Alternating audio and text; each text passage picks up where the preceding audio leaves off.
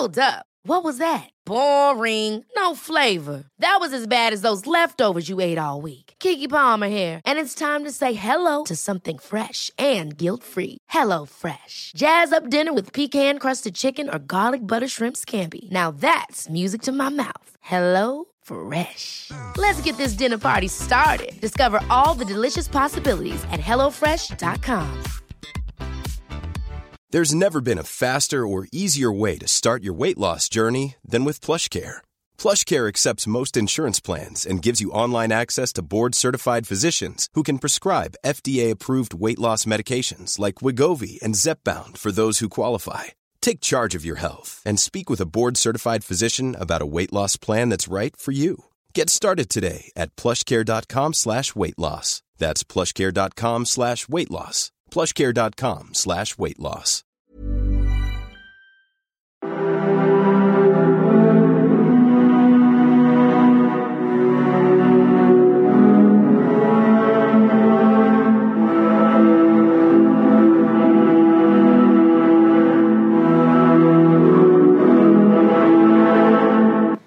Hi there, and welcome to the Explaining History podcast.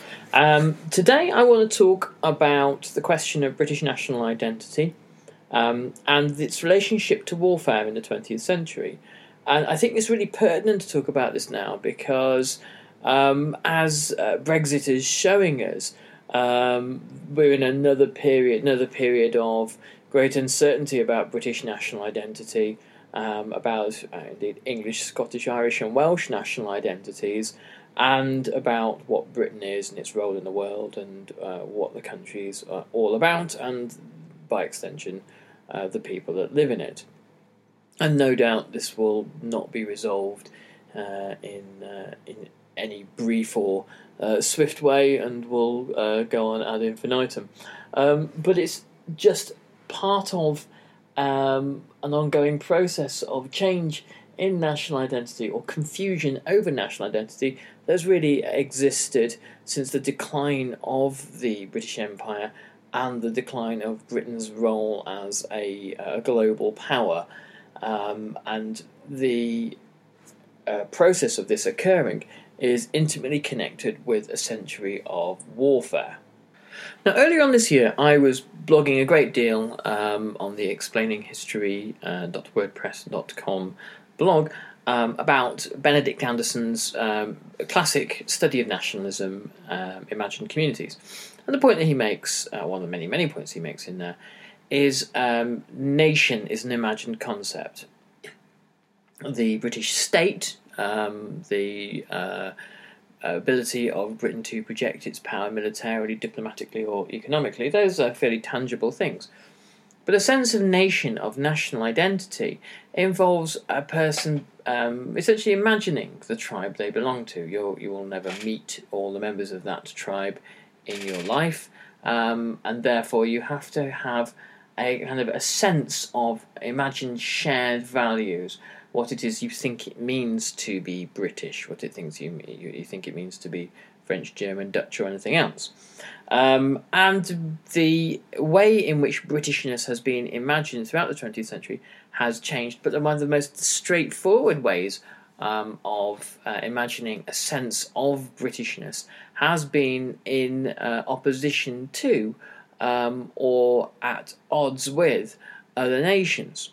A mid-century, perhaps, interpretation of Britishness, and this is something that has lingered on and on, and it's still a kind of a way of articulating Britishness now, is the two world wars, and the simple and oversimplified statements that British people have made about successes in those two world wars. The reality, if you read Adam Tooze's The Deluge, is that whilst Britain was on the winning side in the First World War, it loses out immensely from 1916 onwards to the United States in terms of world market shares, the tonnage of shipping, and the shift from London to New York of the axis of world finance. and the beginnings of the transition of Britain from being a global creditor to a global debtor nation.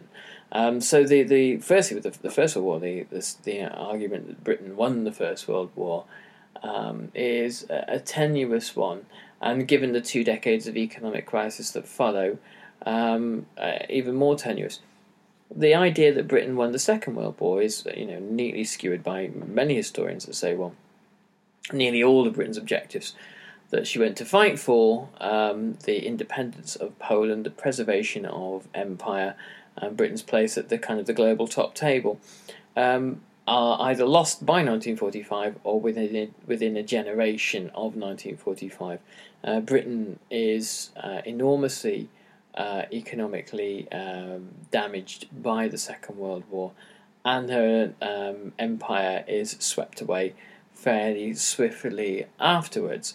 So the idea of Britain as this all-conquering state is unsustainable, and that's why perhaps some of the most cherished British memories and British mythologies of the Second World War revolve around sort of heroic disasters and the ability of Britain to kind of hang on somehow, by which obviously we talk about the Blitz, Dunkirk and the Battle of Britain.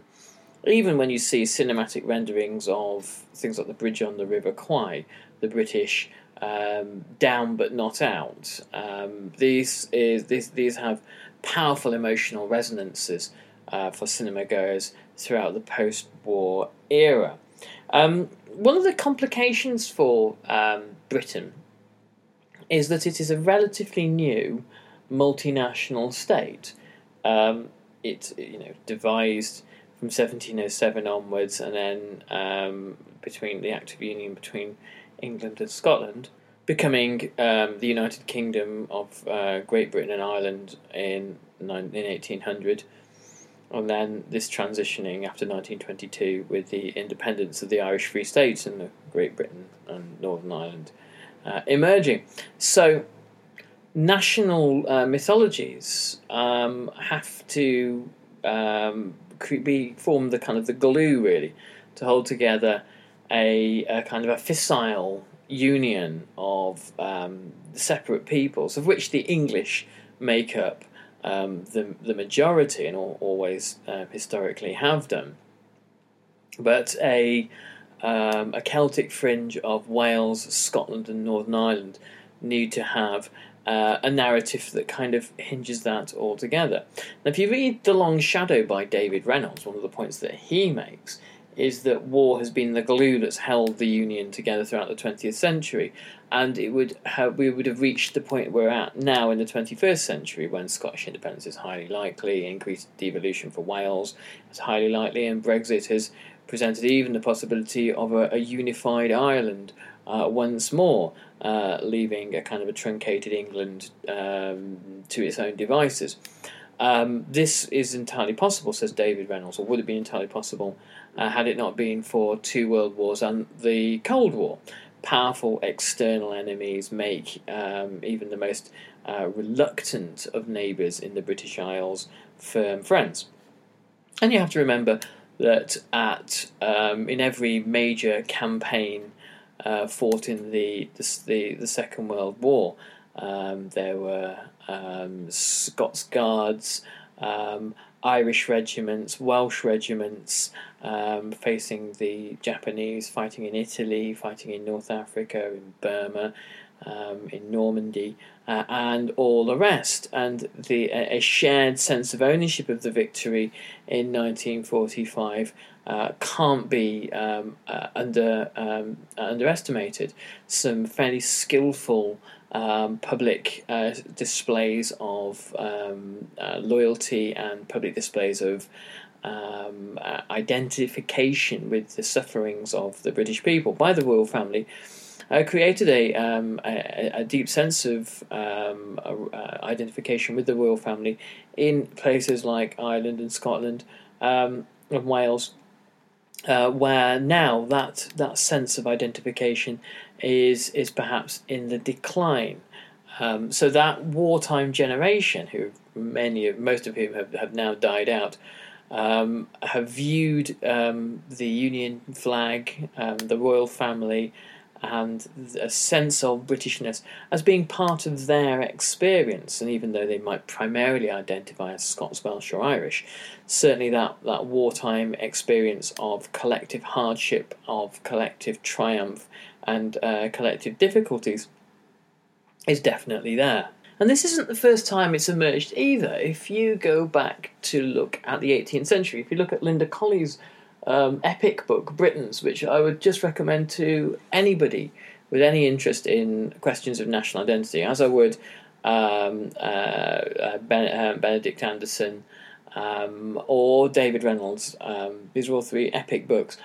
When Linda Colley writes about Britons, she said in the 18th century, one of the key factors that glue together disparate nations within the British aristocracy, uniform, or a more uniform British identity, is Protestantism, and the idea that there is a menacing Catholicism on the continent, constantly seeking to undermine God's realm in England and Britain, and so there have been periods in the past where this external threat has forged unity. And it seems hardly coincidental that Scottish, Irish and Welsh nationalism have been in the ascendancy since the end of the Cold War.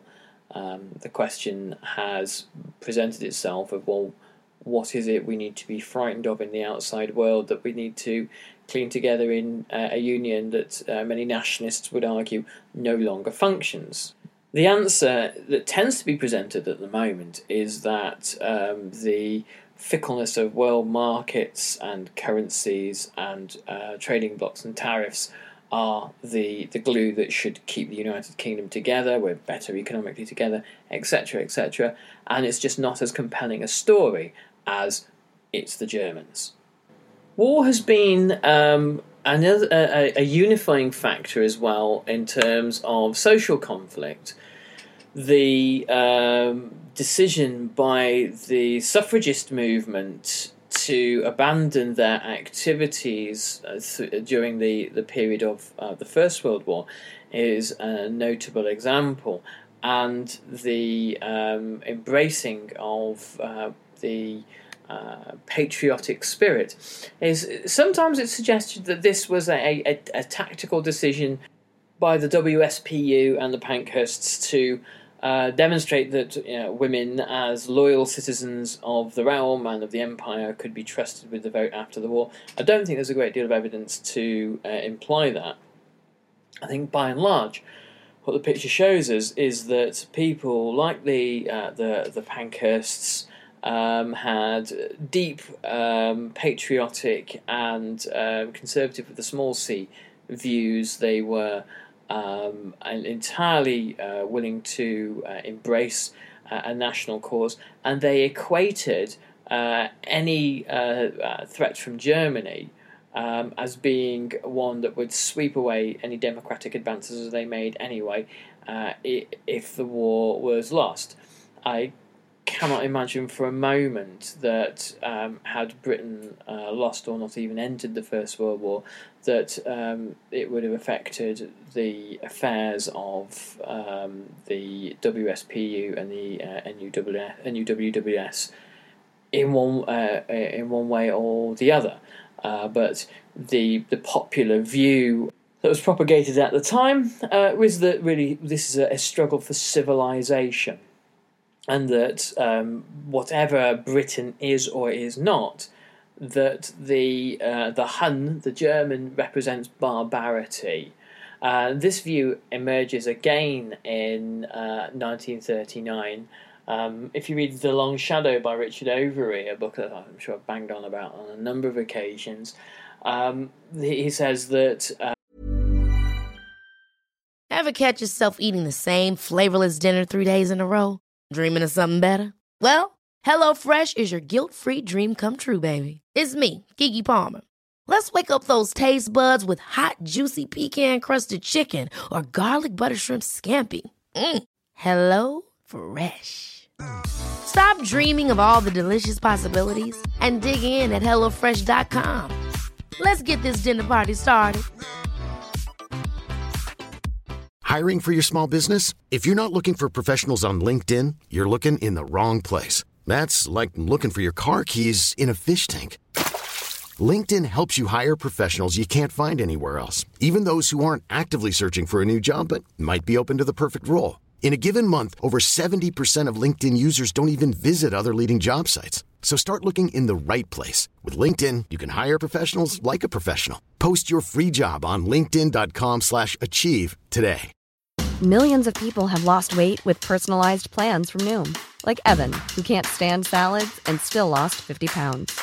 Salads generally for most people are the easy button, right? For me, that wasn't an option. I never really was a salad guy. That's just not who I am. But Noom worked for me. Get your personalized plan today at Noom.com. Real Noom user compensated to provide their story. In 4 weeks, the typical Noom user can expect to lose 1 to 2 pounds per week. Individual results may vary.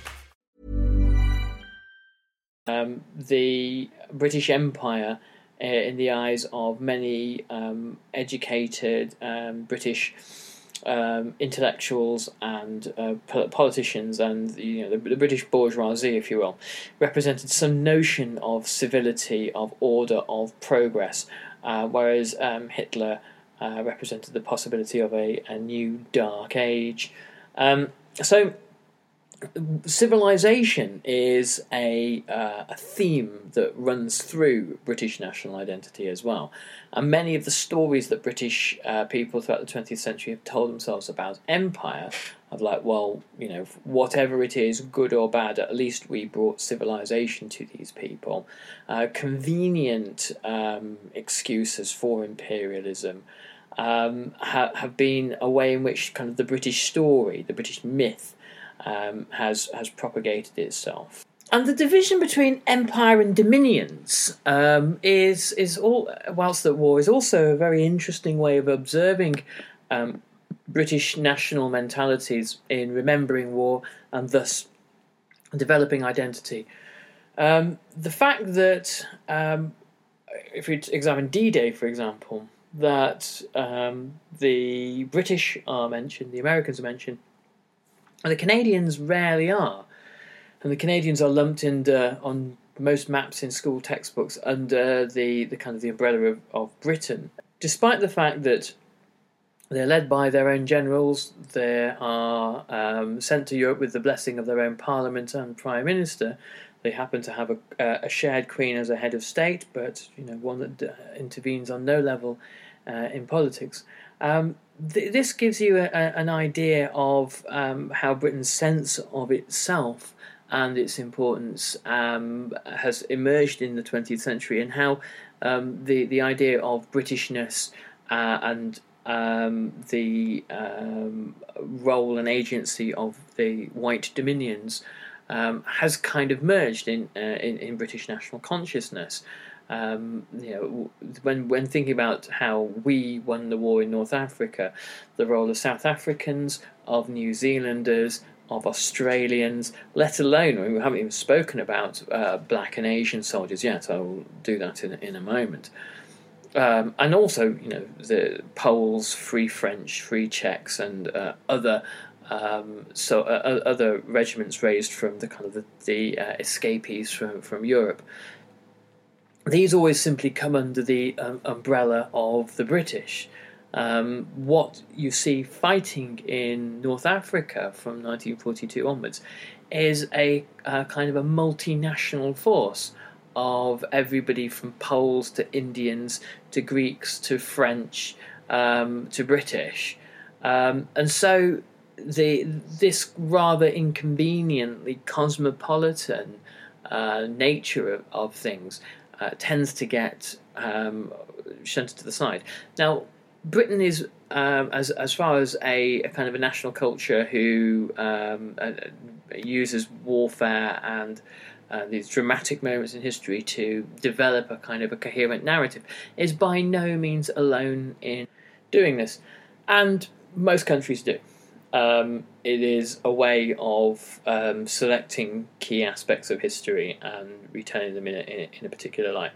As I said, the use of Hindu and Muslim soldiers in Europe and in North Africa in the Second World War and in the Middle East during the First World War is again largely overlooked. If we talk about the Middle East in the First World War, the figure that is most widely known is obviously T.E. Lawrence, Lawrence of Arabia. Whilst Britain's history has been shaped by the actions of its imperial subjects, and Britain's wars have been always heavily reliant on the British Empire's ability to project non-British power around the world. When the Second World War ended, and there was no further prospect of using the Indian Army to keep control of British colonies in Asia, the British Empire in Asia very quickly comes to an end, for example. However, to make a coherent national narrative, these sorts of inconvenient facts have to be rather kind of truncated and got rid of. Another method of developing national identity is that of tragedy, loss, memory, and victimhood. And Great Britain, along with perhaps nearly every other major world power, perhaps even every other nation in the world, has an ability to selectively remember the past. The losses of the First World War were sufficient to cast a shadow over the following 2 decades. Britain, the victorious nation, was also the victim. Britain had involved itself in a futile war which was seen as an enormous mistake by and large, and the country was populated with 37,000 memorials to the war. Now, the scale of losses comparative to the rest of Europe, which in total suffered some, including the deaths from the Spanish flu afterwards, some 37 million deaths. Britain lost under 1 million men.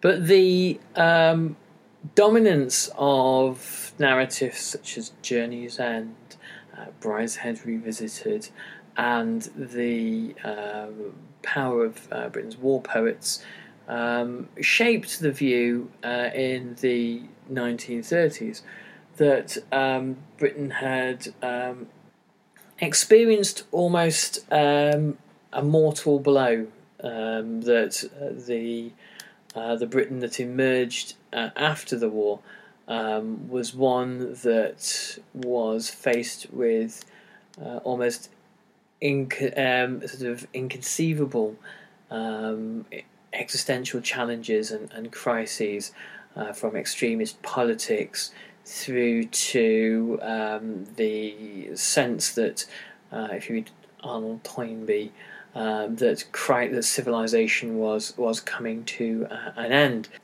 The appeal of Winston Churchill as a figure is perhaps explained through this need for national identity, for national unity, for in a society that by the eve of the Second World War was still deeply socially divided, even though the Great Depression had come to an end some 5 years beforehand.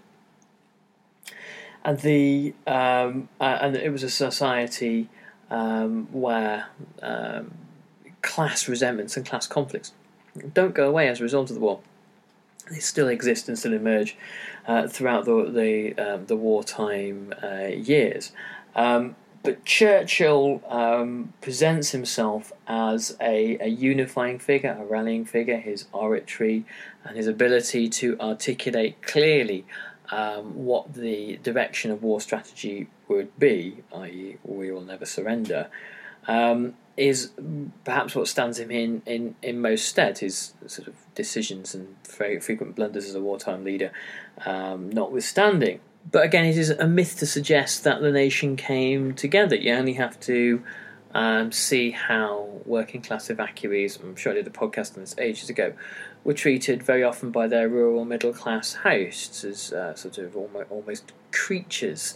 They're referred to by some of the people that come to charmingly look after them. The view that is presented through Pathé newsreels and through propaganda posters is that it is a nation coming together at one for defined national purpose. Though all the evidence suggests, mass observation evidence suggests that this didn't really exist. And there hasn't been probably an opportunity to create a similar sense of national unity ever since. Perhaps the rebuilding process after the war, perhaps that brief period of time in the late 50s to the early 60s when the country was riding on the wave of an economic boom might have presented something similar. But I doubt it. And this is why it's such an attractive fantasy.